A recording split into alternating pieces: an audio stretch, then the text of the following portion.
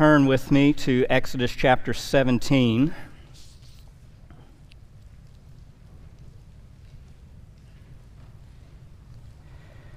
Verses 8 through 16. Initially, I had thought that this morning we would be in chapter 18, but in light of the fact that next Sunday we plan to recognize, Lord willing, Andy and JT as elders here at Edgewood, it seemed that some of the content in chapter 18 in terms of Moses and some of the elders of the people being used to lead and instruct and guide the Israelites would be more fitting and appropriate for what we do next week. So we're going to go back and look at 17, 8 through 16, which is a fairly straightforward passage, although it introduces a new feature into the wilderness wandering.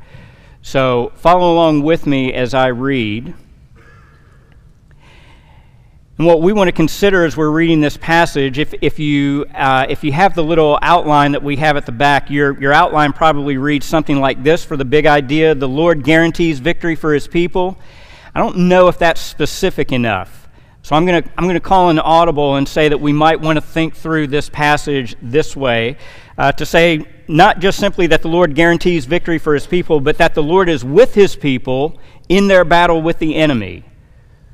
All right, so listen as you hear God's word and as you read it yourself to see how that comes through in this passage. The Lord is with His people in their battle with the enemy. Exodus chapter 17, verse 8, Then Amalek came and fought against Israel at Rephidim. So Moses said to Joshua, Choose men for us and go out, fight against Amalek. Tomorrow I will station myself on the top of the hill with the staff of God in my hand. Joshua did as Moses told him and fought against Amalek, and Moses, Aaron, and Hur went up to the top of the hill.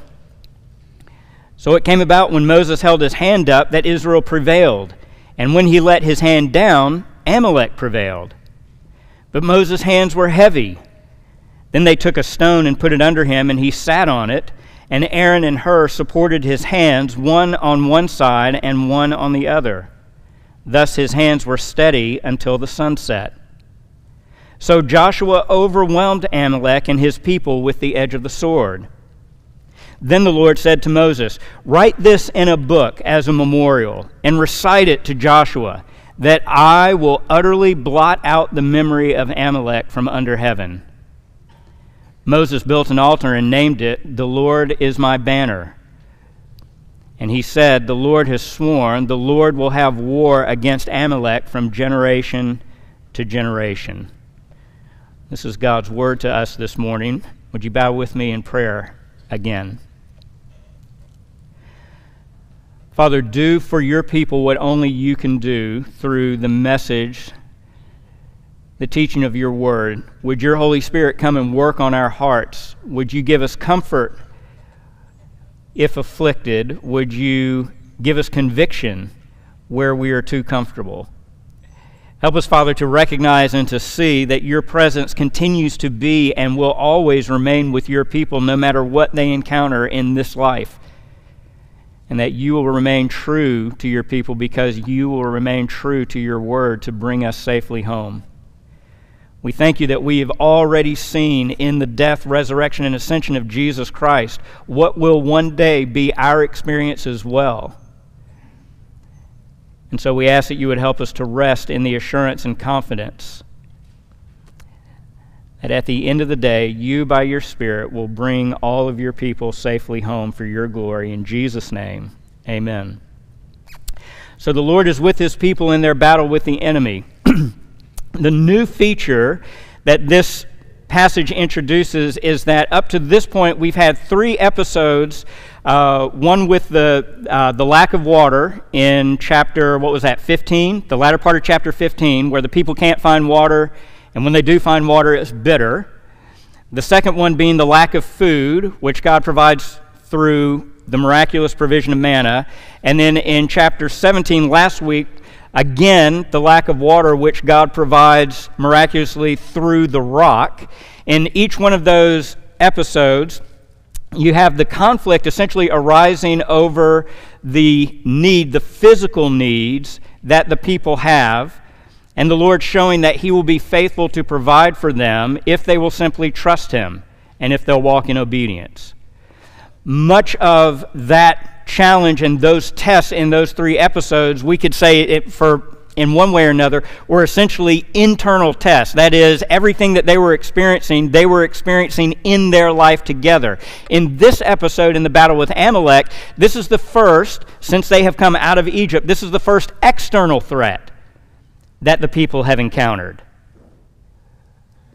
Another thing that changes in this episode is not only now do we have a threat or a hostile enemy from the outside creating trouble and threatening the life of God's people, but this is also the first time where God does not just sovereignly, singularly provide a way of deliverance. In this episode, God provides victory for His people, but He does it through the work of Moses and Joshua, or more specifically, through the work of Joshua. So just trying to get a grasp or a foothold on what this passage has to teach us, we're going to try to communicate 3 main ideas, hopefully that we're drawing from the text itself. Number 1 is just by simply making the observation that God's people will encounter hostile forces on their journey home. Right? That's a given. It's a certainty. God's people will encounter hostile forces on their journey home. Number 2, that God's people are secure in His power and in His purpose. God's people are secure in His power and in His purpose. And number 3, we see at the end of the passage that the enemy of God's people is the enemy of God Himself. All of these things, well, the first point might not be so encouraging. It helps to mute the surprise when we do encounter hostility. But at least points 2 and 3 should be very encouraging. God's people will encounter hostile forces on their journey home. Number 2, God's people are secure in His power and purpose. And number 3, the enemy of God's people is the enemy of God. So, the hostility that Israel encounters. We don't get a lot of information here as to what brought this encounter about, what it was that led to this battle or this fight. There's a very interesting statement that is made later in Deuteronomy where a little bit more light is shed on what happens here. You don't need to turn there right now, but I'll read it for you. Listen and hear this. Whereas Exodus just says that Amalek came and fought against Israel, and then it proceeds to tell in short order how the people responded to that fight or that offensive. In Deuteronomy 25, verses 17 and 18, we read this. Moses says, "Remember what Amalek did to you along the way when you came out from Egypt." So he's referring to this event in Exodus 17. "Remember what Amalek did to you along the way when you came out from Egypt, how he met you along the way and attacked among you all the stragglers at your rear when you were faint and weary. And he did not fear God." Now, it's the latter part of that description in Deuteronomy 25 that is particularly interesting, at least in my mind. One, that when you take Exodus 17 and when you take the additional information that we're given in Deuteronomy 25, this is not a typical clash of forces where Amalek assembles her forces and goes out to face Israel and whatever forces that she can muster. But rather, this is underhanded. Without any warning or any provocation, Amalek approaches Israel, and according to Deuteronomy 25, approaches Israel when she is weak and tired and frail. And in her weakness and in her frailty, the Amalekites proceed not to attack them head on, but to attack them at their weakest spot from the rear, where the weakest people would have been straggling along in the journey. Do you see?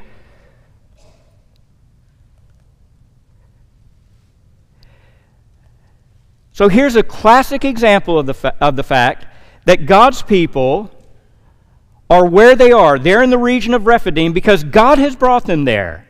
This was not their idea. This was not the path that they would have chosen. God has brought them there. They don't have any grand designs for this region of Rephidim. They're just hoping to get home. They're hoping that they'll survive the wilderness. They're trying to mind their own business. All that they have to do, all that they can barely muster, is the amount of energy and strength it takes to focus on surviving.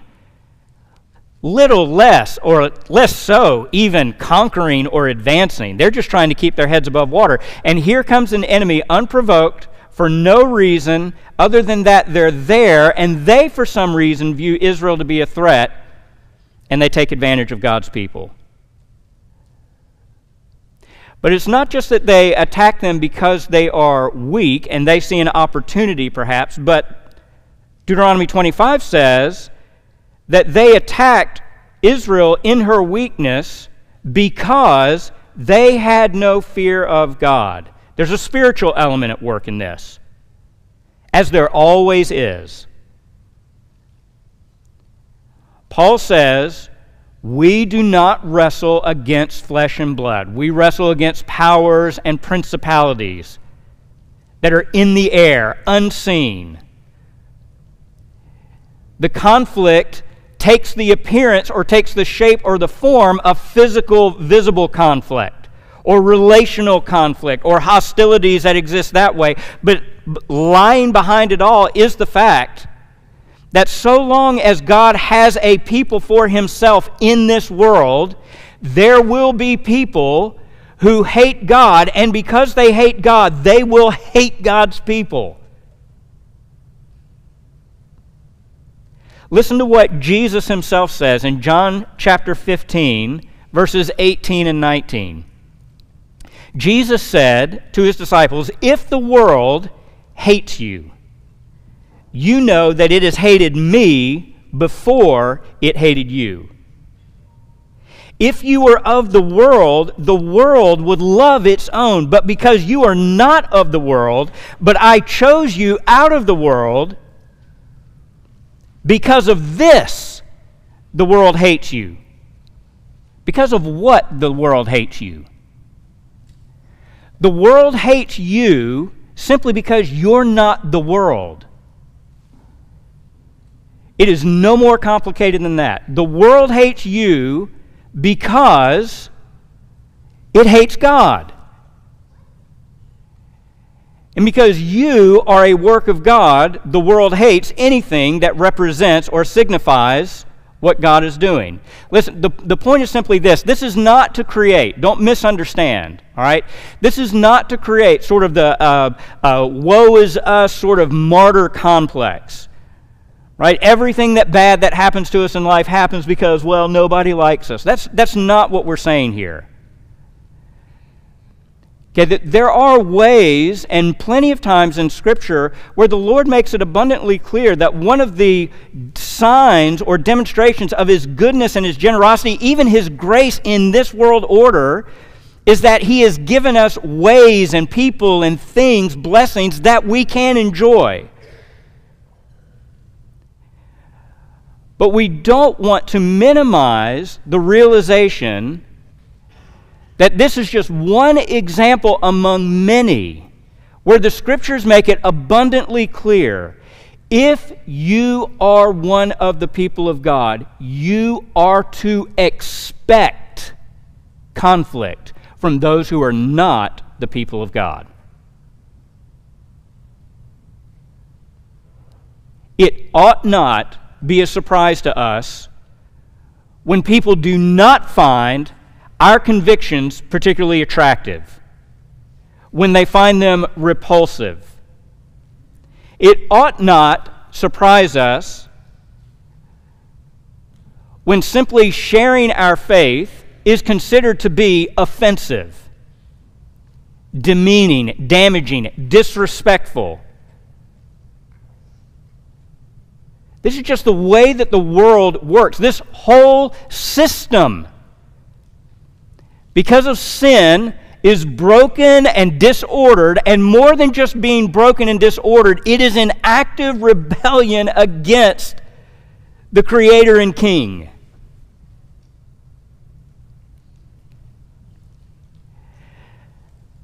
The question that ought to be on our minds then is being able to strike this balance, where on the one hand, it's sort of like what Peter says. If you're going to suffer, well, don't suffer as a thief or as a cheat or as a deplorable kind of person. Make sure that you're suffering for the right reason. Make sure that you're suffering because you have been marked out and identified with Christ.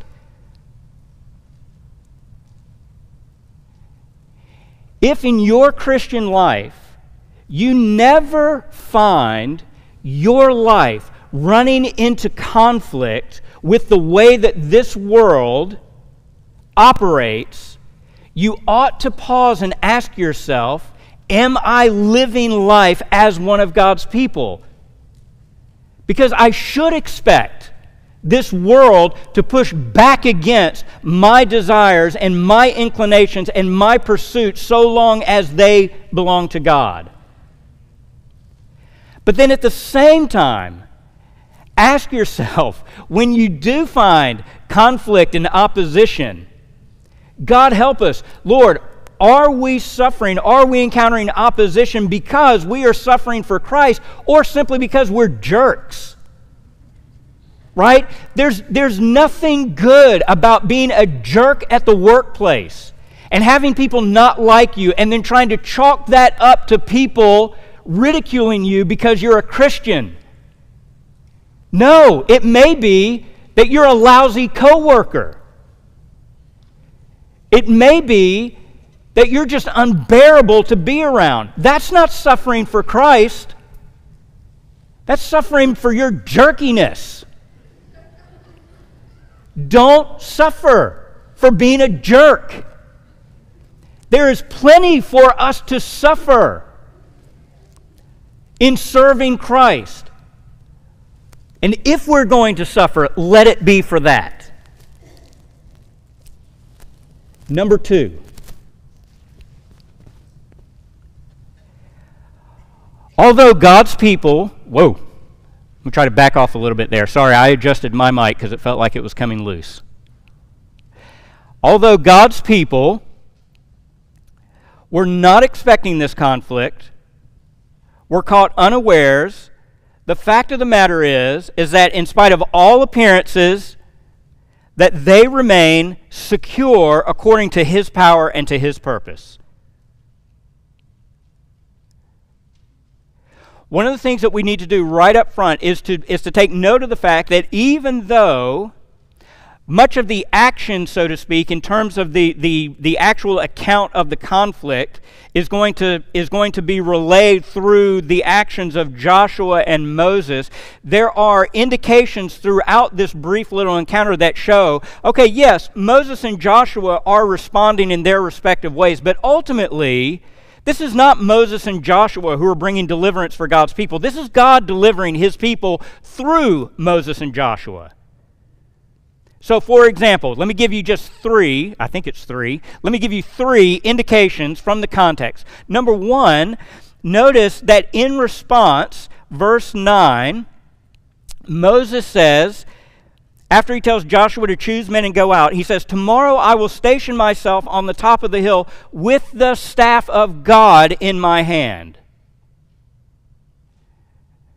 The staff of God, you remember from last week, the same staff that struck the Nile and turned it to blood, the same staff that struck the rock and caused water to come out. I'm going to go with that staff in my hand to a high place where I can watch and overlook. The significance of Moses taking the staff of God in his hand is that the staff signifies God's presence and God's power in this event. The second thing that we see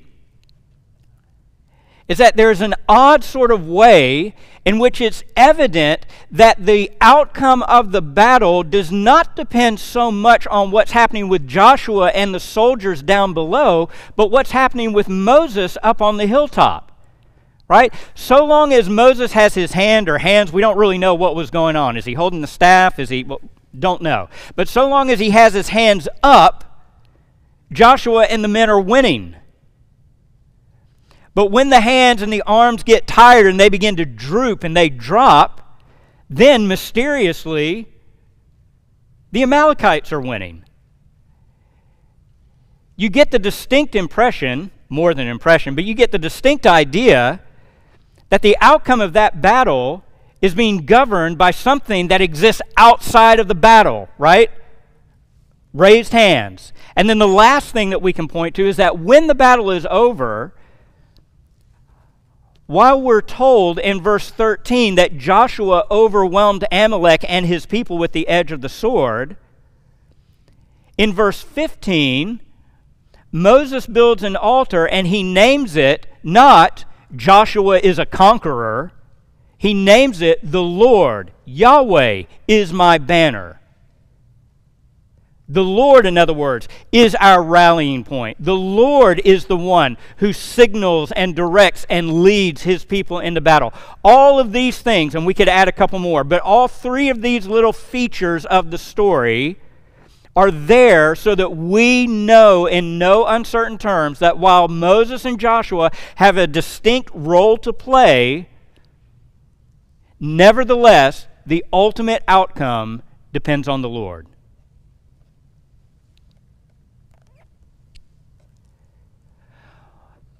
One of the things, if we can broaden this out a little bit in terms of how this sort of finds its way, this idea of Moses and Joshua acting, but the Lord ultimately being the one securing the victory, is to think in terms of salvation itself. Up to this point, in terms of finding salvation, being delivered from their bondage, their slavery in Egypt, God did all of the work. Israel was unable to free themselves from Egypt. God, by his signs and wonders, by his power, he brings them out. He provides for them. He gives food and water. But here in this instance, God is working, but he's working through his people. Hold your place here and go to Romans chapter 5.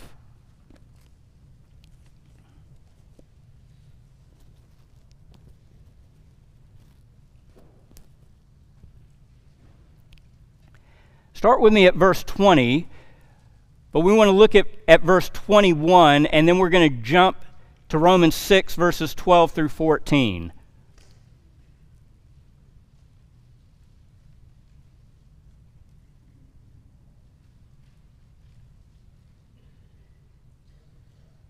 Paul says in Romans 5, 20 and 21, the law came in so that the transgression would increase, but where sin increased, grace abounded all the more. And then notice what he says in verse 21.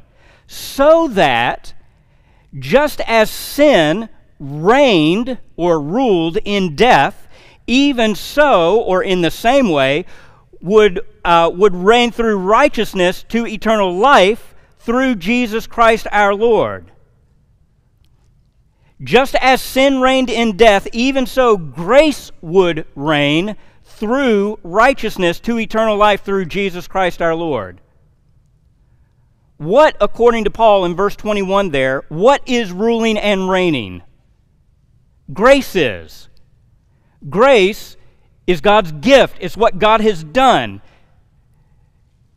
God's grace is ruling on behalf of his people. But then notice in chapter 6,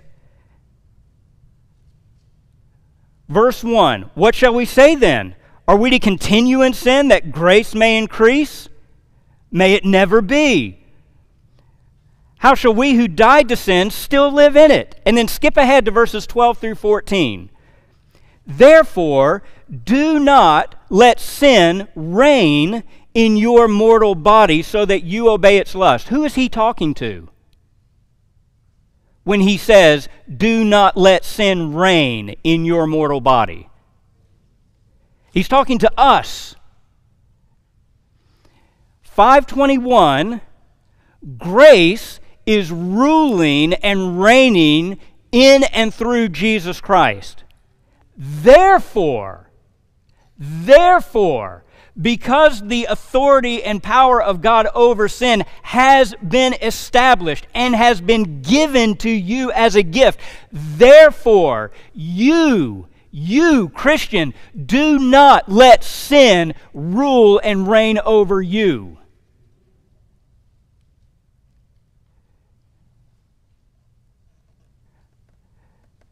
This is the Christian life. This is what our life is in this moment, in this time, until the Lord finally sets all this to right and eradicates sin completely. We are a people who, like the Israelites in Exodus, have been set free from our previous life of sin and the slavery that held us bound.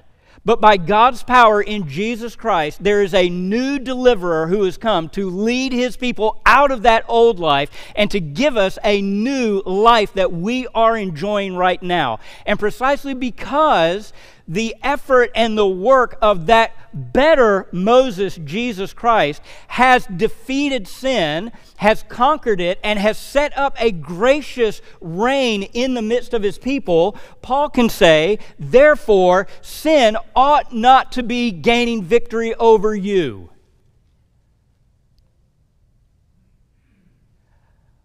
Why is Israel going to be safe and secure in spite of the fact that she has enemies who are seeking to do her in? How do we know that Amalek is not going to undo God's work? Because it's God's work.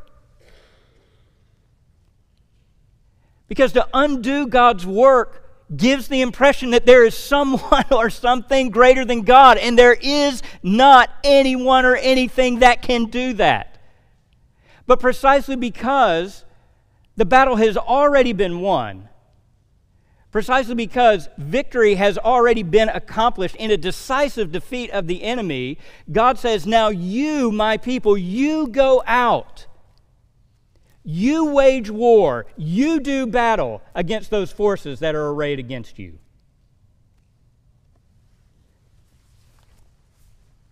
Sorry, it's not the message. All right, it's the wire.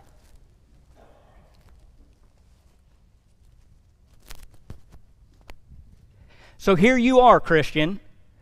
Here you are wrestling with, day in and day out, those forces, whether in flesh and blood people, or, probably more likely than not, the greatest challenges and forces that you face are sinful desires and temptations and the enemy that wages war against you. Right? This is your life. This is what it means to be brought out of there so that you can be brought in to the kingdom. There's a lot of traveling and journeying and fighting and laboring between there and there. So what will you do when you find yourself being plagued once again by outside thoughts that are attacking your mind? What are you going to do when you find corrupt desires trying to gain a foothold in your heart? Don't sit passively by and say, well, if God wants to deal with this, He will. Don't do that. No, you say, God has already dealt with this. Therefore, I will stand up and fight. You are not a slave to sin. You are not bound. You are not the victim in all of this. You are the one who has been destined to be the victor and to rule and reign with Christ. And as an opportunity for you and I to grow in our confidence that God will one day, in Christ Jesus, set everything to rights, He gives us the privilege of encountering short-term, brief, momentary conflict in this life, in which He gives us the victory through our efforts of faith and obedience to say, see,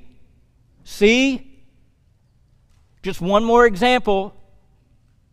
I'm still ruling. I'm still reigning.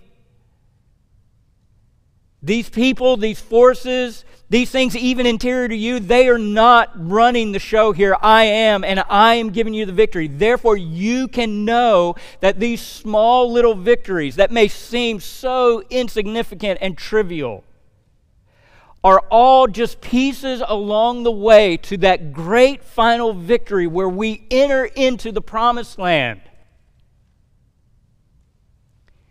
And we enjoy our rest. All of the rest that God has in store for His people will be sweeter for the struggle now. If you want to enjoy much of Christ in the life to come, begin to enjoy life with Christ now.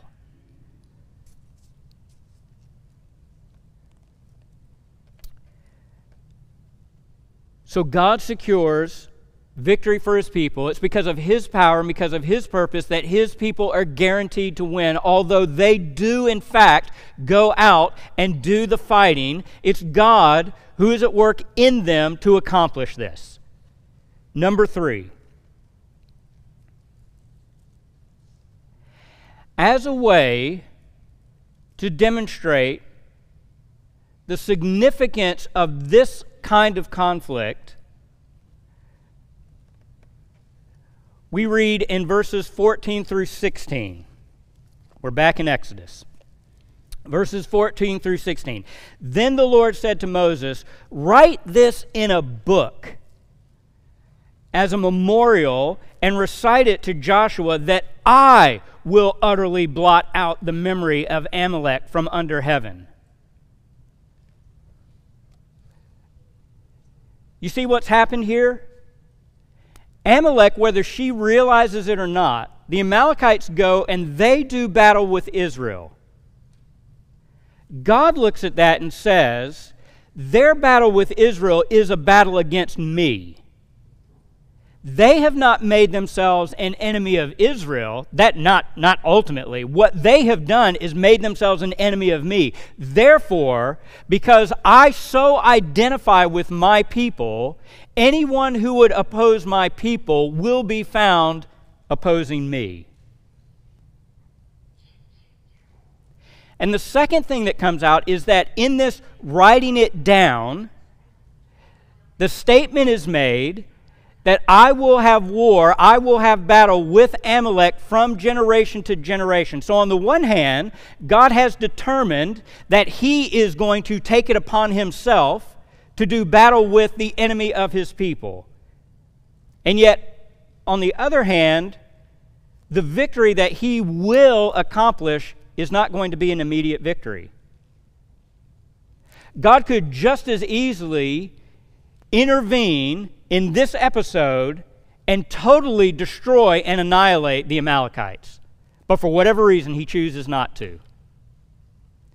Listen, this is one of the great challenges in our life, right? The fact that the things that trip us up continue to remain, that in and of itself so often plagues our faith. Because we view that as not gaining true victory. So long as those things or those people or circumstances or desires are still there, hassling me and afflicting me, I haven't truly experienced victory. And yet God is saying here that what is going to characterize life from this point on is His settled opposition to the Amalekites and the threat that they pose to His people. If God is ultimately, in His choosing and in His time, going to blot out the memory of the Amalekites, then Israel has to patiently wait and trust that God is going to bring that to fruition. And so it is with all of your sin and all of the opposition and all of the forces that we face as God's people. His promise to sustain us and to keep us is not necessarily a promise that these things will be taken away immediately. Rather, it is a promise and a guarantee that so long as we continue to do battle with these things, that He is for us and against the opposition that would threaten to undo us, and that He will see to it that ultimately all of these battles give way to victory.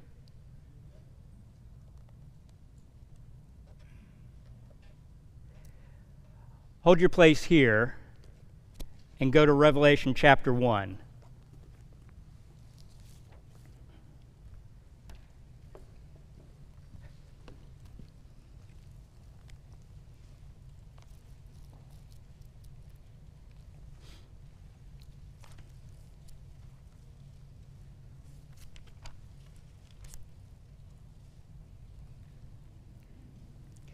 Revelation chapter 1, look at verse 10.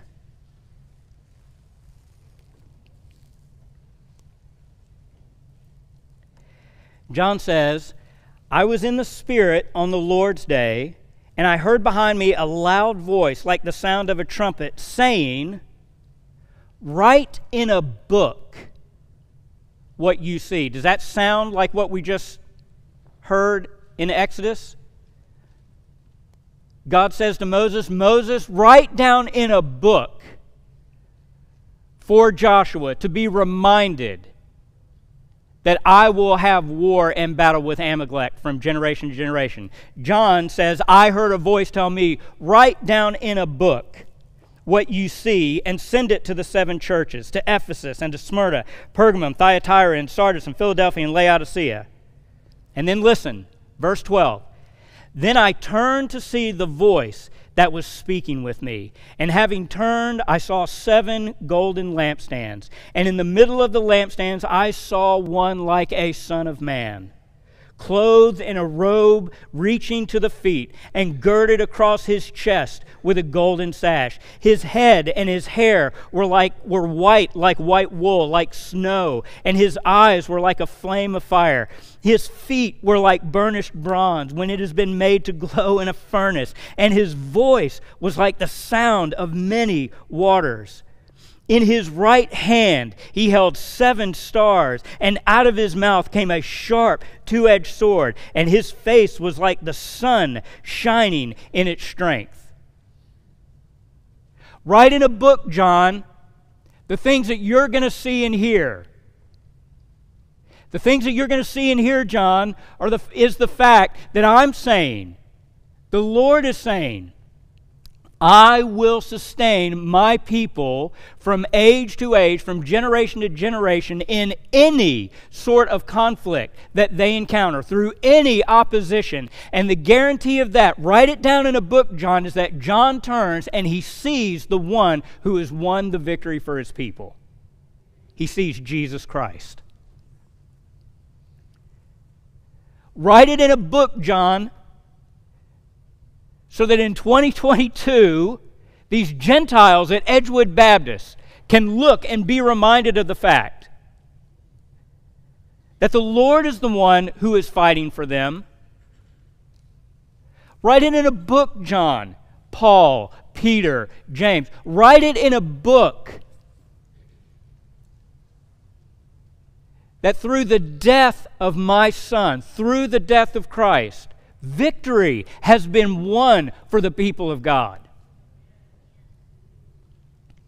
When we come to this table this morning, part of what it is that we celebrate is that realization. We know that in here, for a moment at least, hopefully, if God is so gracious, we have a moment of rest and sanity that says God is the one working in our midst and He is going to bring all this to completion. But we know that out there is no rest.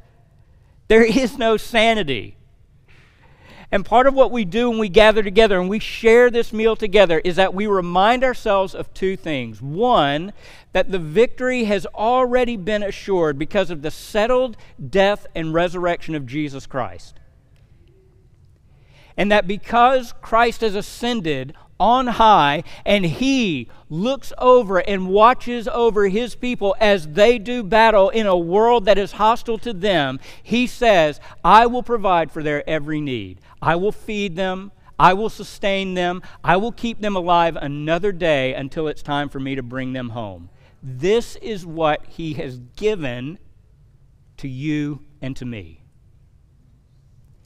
Men, would you come forward, please, to distribute the elements? We would ask, as the elements pass, first with the bread and then with the cup, that if you are not a member of God's family through faith in Jesus Christ, that you would just simply allow these plates to pass by you, not as an attempt on our part to embarrass or shame you, but just simply as a recognition. Thank you, men. You can begin to make your way once you have it. As a recognition that this is a covenant meal set aside especially for God's people. Hold the bread when you receive it, and we'll partake of it together in just a moment.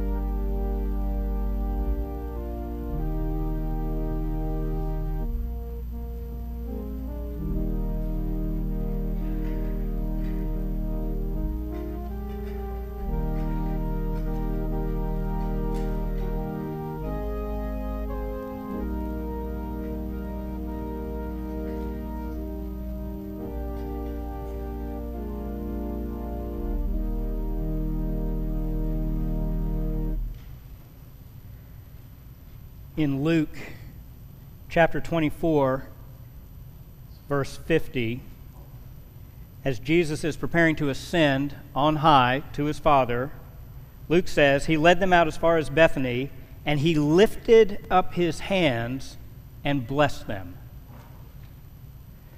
So long as Moses had hands raised, signifying God's favor with his people, God's presence with them, the battle was certain and the outcome was secure. And here at the end of Luke's account of the life of Jesus, before he goes to the Father, we're told that Jesus raises his hands and pronounces a settled, firm blessing on his people. So that Paul can say later in Romans chapter 8, in spite of all of this, we overwhelmingly conquer through him who loved us. Because Christ gave his body so that we could gain life and victory, take and eat.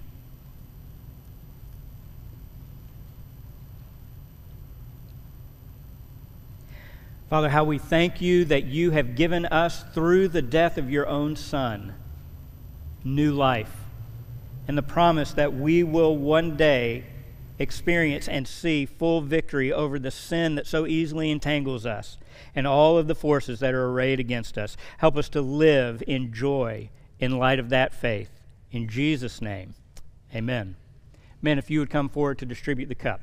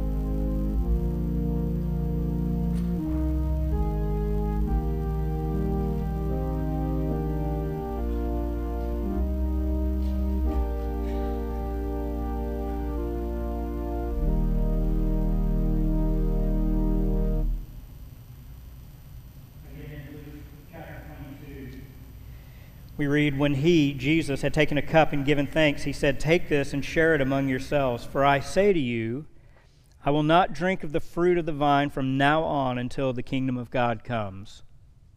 So as you take and drink from this, keep in mind that one of the promises that God has made to his people is that Jesus Christ himself will one day signify his victory over the kingdoms of this world by allowing us to sit and eat and drink with him in his kingdom. Take and drink.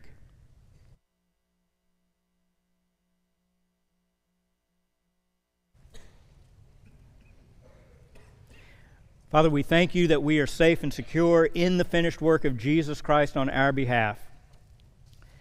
In the offering up of his own body to the point of death on a cross, our debt has been paid. And because of his resurrection, we know that new life has been secured for us. Help us to walk in that faith, to continue to struggle and strive and even fight against sin, against the forces of this world that would seek to undermine your people and the church, but to do so with quiet, simple grace and confidence that the battle belongs to the Lord.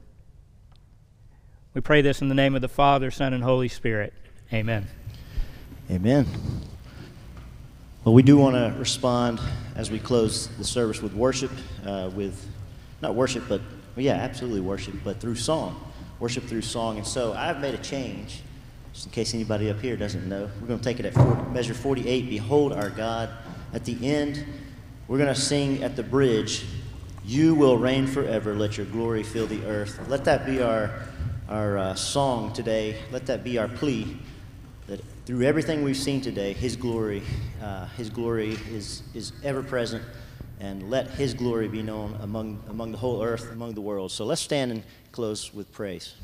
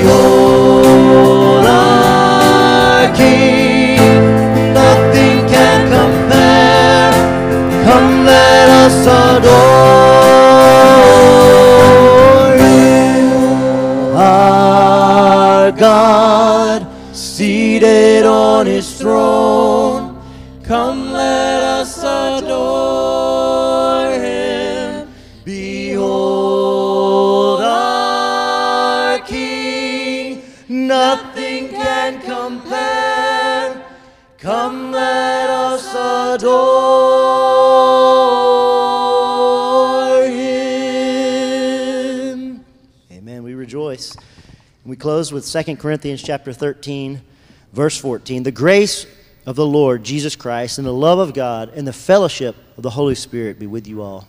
We do encourage you to fellowship amongst one another. I know there is a special young lady that has a birthday, Miss Betty Rowland. So let her know you appreciate her and appreciate that God made her in His own image. And so God bless. Have a great holiday weekend.